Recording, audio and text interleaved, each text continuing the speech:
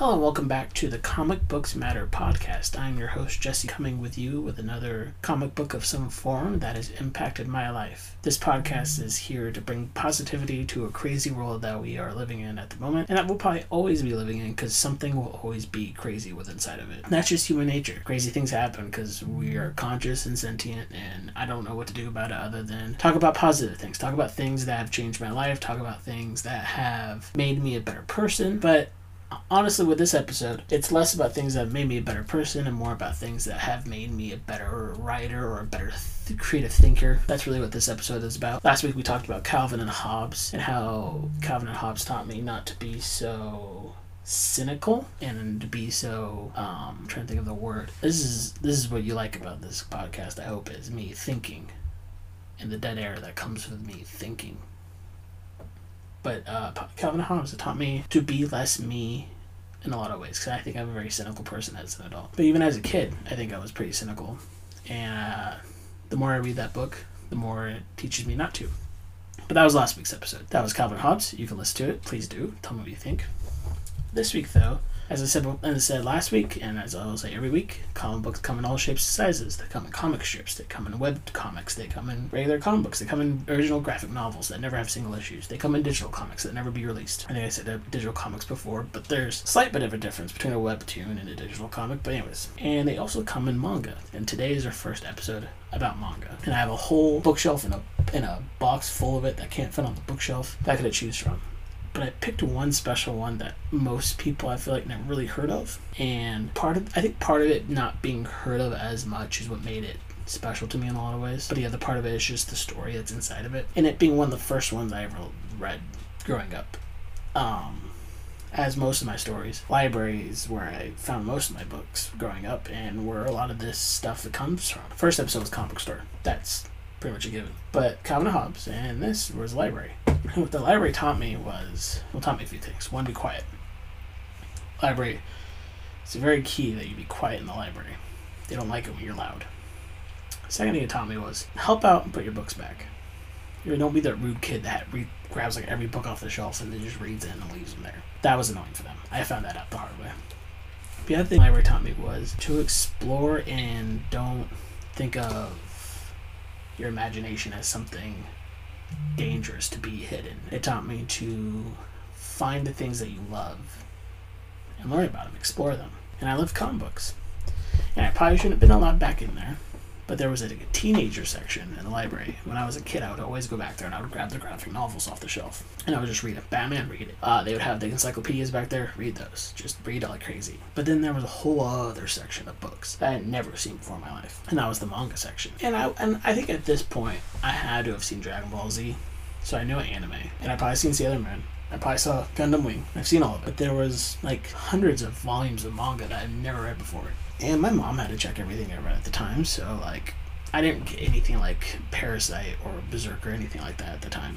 Anybody that knows what those are knows how graphic those can be. But I got a lot of shonens. And I got a lot of Shonen Jump books. And one of them is a very special book. I have volume 1 right here in my hands. You can hear it here. That's volume 1. I still have my copy of volume 1. It's Beat the Vandal Buster. It's a book written by Riku Sanjo. Hopefully I'm pronouncing this right. And art by Koji Inada. And it was published here in the U.S. at least in 2002. So it's old. It was, and the thing about this, and I'll go more about what the story is. But the thing about it is, it never finished. They went on hiatus because I think the artist got sick, and they were going to come back a couple years ago, but they never came back. So the story's never been finished. I've never got a conclusion to the story. And that's one lesson this taught me. That's the negative lesson. But there's positive lessons within the story. So Beat the Vandal Buster is a very simple shonen in a lot of ways. It's about a kid, of course, who wants to be the best Vandal Buster. Most shonens are like that. Naruto wants to be the best ninja. I almost said One Piece. And Luffy wants to be the best pirate and get One Piece. Ichigo doesn't want to do anything, but he has to. That's a different story. But a lot of shonen protagonists, they want to be the best. Like Deku. Like I'll get to Deku eventually with My Hero, but like in My Hero, Deku wants to be the best hero. Like all the shonens, the main character usually wants to be the best at whatever the professional thing is inside the manga. So Beat wants to be the best Vandal Buster. And there's a team of like the all-star Vandal Busters, and they come from his town. And in the beginning of the book, you're seeing these great Vandal Busters and all their powers and stuff, and Beat just wants to be them so bad. And this spoilers, by the way, spoilers for the first 3 chapters of Volume 1. A big Vandal, the leader of one of the top leaders of the Vandals, comes to the town to fight, and Beat gets in the way, and they have to save him by sacrificing themselves. And so Beat now has to live with the deaths of these great heroes to be blamed on him. So he trains really hard, like most manga protagonists do, and he becomes a great Vandal Buster. Simple story. And if it was just that simple story, I don't know if Beat the Vandal Buster would be episode 3 here. But there's a few things that, for me, make Beat very special. One is when I found it, right? It was one of the first non-anime that I've seen mangas that I read. I read Dragon Ball Z. I was reading probably Yu Yu Hakusho, and I was seeing parts of the anime at that time. But Beat didn't know there was an anime. Didn't know what it was. Picked it up off the shelf because it looked cool. It looked kind of superhero-ish. And then I started reading it, and I just read every volume I could up until whatever was released at the time. Don't know what was the number at the time. And the story evolved from a kid trying to live with the guilt of the heroes that sacrificed him to a kid trying to define what it means to be himself, right? And again, that's a lot of shonen arcs. I think Naruto gets that point where Naruto's am I trying to be like someone else, or am I trying to be myself? Who am I? But the thing is with Beat is along the way, and this is one of the first times I ever saw this, along the way he realizes that full spoilers for later now. I'm sorry if you don't want to hear spoilers.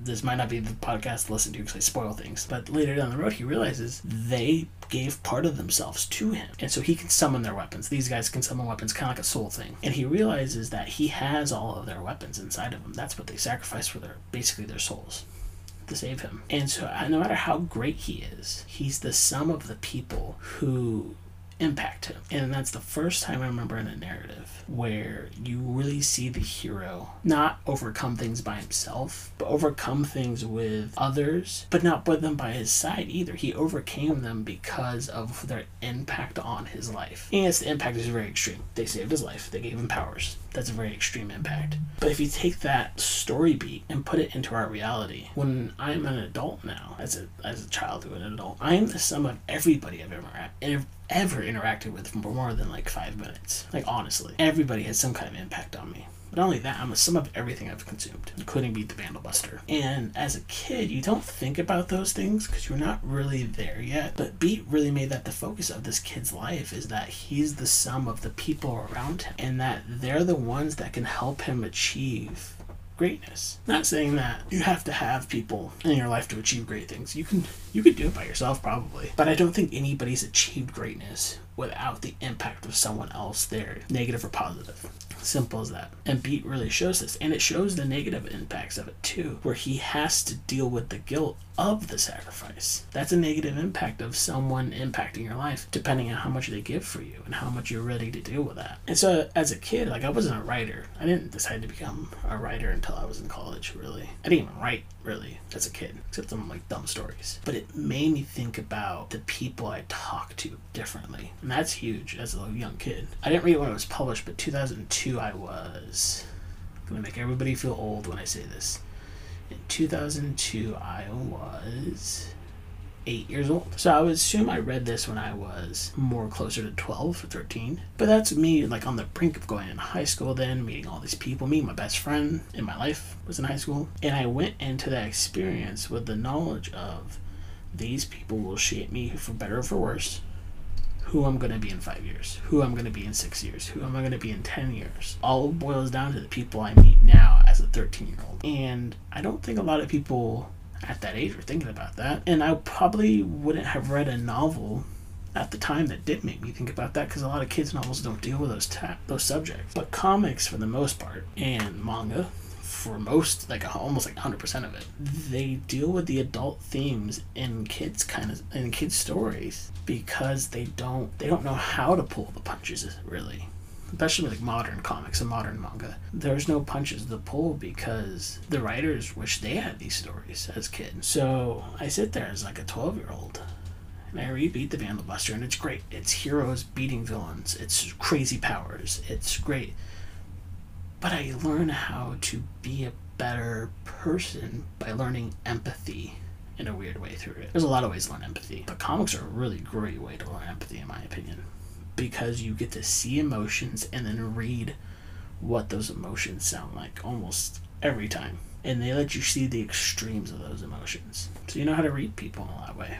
So I would say, if we're talking about each episode, let's recap each episode for a second. Episode 1, Countdown to Infinite Crisis and Rebirth with Ted Kord taught me how to deal with death and also brought me happiness. Calvin and Hobbes taught me not to be so cynical and enjoy life and learn how to enjoy life even when you're questioning things. And then you have Beat the Vandalbuster, which taught me empathy. Comics are really crazy, and these are 3 different formats for comics. And this is me just scratching the surface of the stuff that has just rocked me. And I'm having a lot of fun telling you about it. So, another short episode. These are going to be pretty short because, again, talking to myself.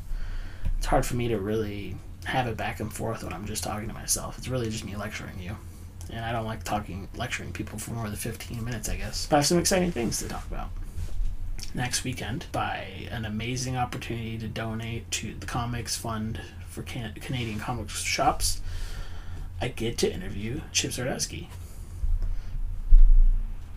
And that's going to be exciting. I don't know if anybody is ready for this, but this is going to be fun, and it's probably going to be long. Hopefully it's long. Hopefully Chip has a lot to talk about, and I have a lot to talk to Chip about. That'd be great. But not only that, I have some other opportunities, hopefully, that will come up soon for other creators. That would be great, and I'm just excited. So if you have any questions, please leave them on Twitter. DM me them. My Twitter is @comicsbookpod. It'll be on the show notes. If you want to help out the podcast at all, spread the word, leave a review on any platform that you're on. And please, if you can, but if you can't, don't worry about it. I have a Patreon. There's only one tier, it's $1. If you donate $1, that'd be awesome. I'm going to have polls on there. I've talked to people about doing some exclusive episodes, some of my friends who want to do some weird things with it. We might do a book club. That might be fun.